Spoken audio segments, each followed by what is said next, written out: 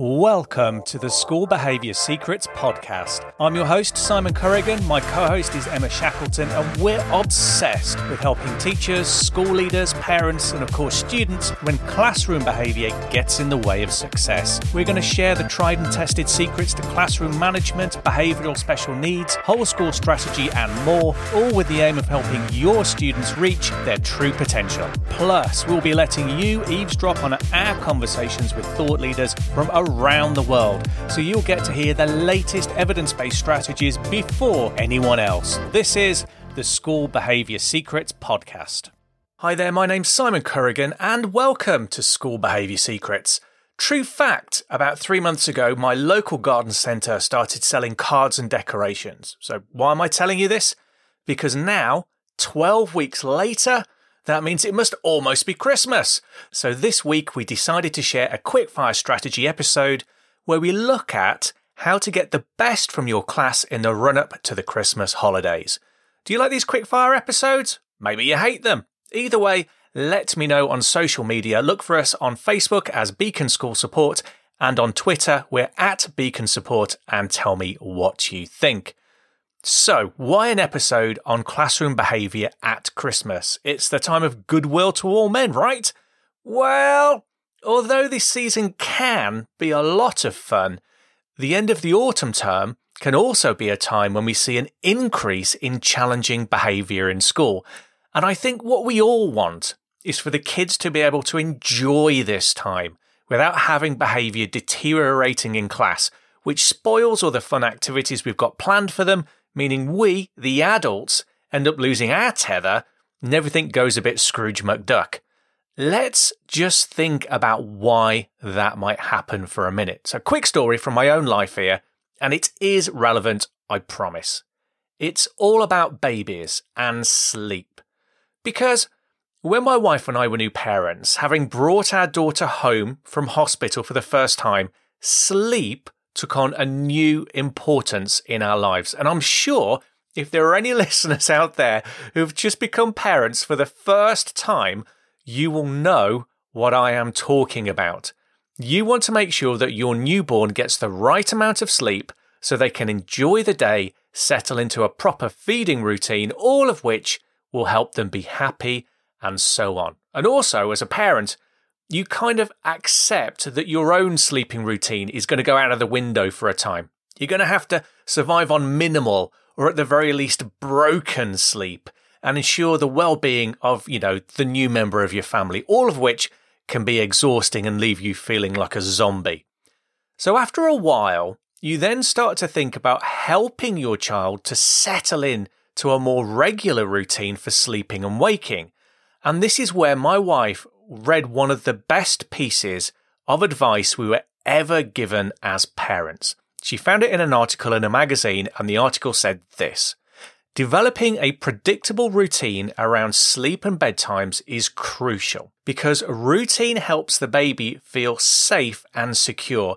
It knows what to expect and when to expect it. And this helps the infant learn to regulate their own sleep patterns.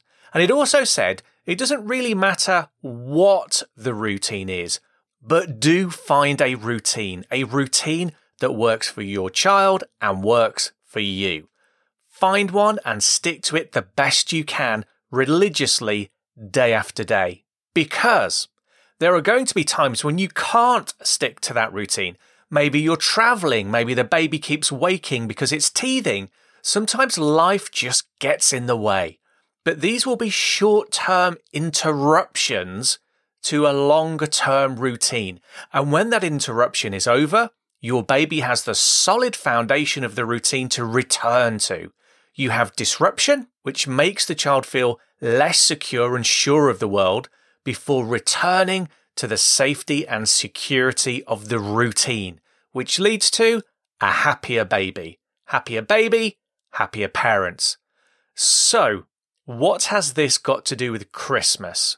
Well, as we move towards Christmas, in schools we tend to have all sorts of disruptions to the timetable our kids have learned to expect. Things like carol concerts and rehearsals and Christmas parties and making decorations and even events like talent contests and special Christmas dinners. And the temptation can be to get caught up in the excitement and go off timetable completely, to say, let's make the run up to the holiday a never-ending carousel of Christmas crafts and activities and fun time, all of which comes from a good place, especially after the last couple of years of COVID when everything's been a bit more muted. You feel like this is a special time of year and we want our kids to enjoy themselves and let themselves go. And I'm saying that as someone who's a non-believer, by the way. Meaning the obvious question is, why is that a problem? Well, like a baby, our students tend to cope best in school and behave their best when they have the surety of routine. They feel safest and calm when they know what to expect and when to expect it, and that sense of safety is threatened when we interrupt our regular routines with too much change. And this is especially true for many kids who have underlying needs. For instance, if you have a diagnosis of an autistic spectrum condition, you may find just one change causes you to experience high levels of stress or anxiety, which can make school feel frightening or overwhelming, let alone having multiple changes piled up in the 3 weeks leading up to the Christmas break. The same might be true if you have a background of trauma. One of the things that makes school life bearable and copable with is knowing what to expect and when to expect it. Change makes you feel under threat. It makes you put your guard up and feel more stressed. And for many children, even if they don't have an underlying condition, abandoning too much routine can result in kids who get overexcited, who let their emotions run away with them and can't sustain that well over time without breaking down. And that's no fun for anyone. So, am I saying we shouldn't rotor in some nice Christmas activities for our kids at this time of year? Right, so before you send me a Twitter bomb, absolutely not. That's not what I'm saying. I'm not saying we should cancel Christmas. My aim is to increase the gross domestic happiness in our classrooms. It's a fun time of year and we should enjoy it with our students. But as teachers, we do need to be mindful of how many of those activities we put on and how we deliver them to make them successful. So here are my top tips to make this season enjoyable for all. Number 1, don't throw away your routine. By all means, introduce extra activities, but keep the backbone of your timetable or routine going. Embed new activities into your existing structure as much as possible. If you normally do English and maths in the morning, stick with that and work your activities into some of your afternoon lessons.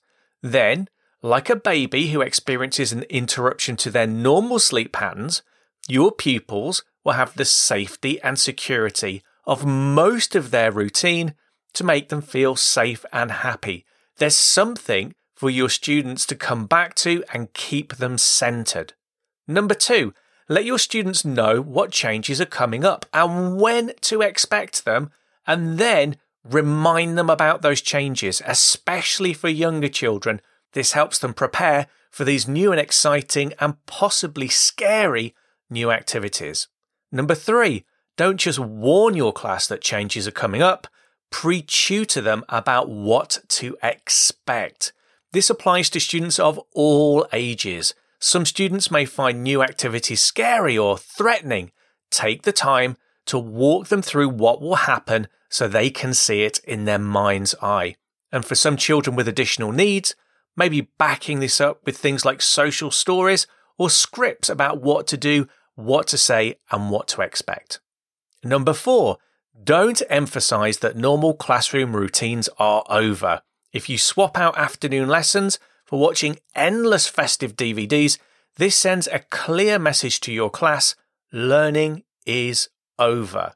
When we send messages that indicate our normal expectations have gone out of the window, behavior deteriorates, and then you end up having to deal with difficult behavior, which spoils it for the kids and spoils it for the adults too. And those are my top tips for making the run-up to Christmas in schools fun and enjoyable. If you like today's episode, don't forget to share it with 3 friends who'd find it useful. Simply open up your podcast app, hit the share button, and your app will help you send a direct link to this episode through Facebook, WhatsApp, email, whatever messaging platform you use. It's as easy as sharing an article from the web to a friend. Plus, if you're new to the podcast and found this episode interesting or valuable, don't forget to tap the subscribe button on your podcast app so you never miss another episode. It's like Sirius Link on your telly. I hope you found today's episode useful. Next week, it's back to our normal format. Have a brilliant week, and I look forward to seeing you next time on School Behaviour Secrets.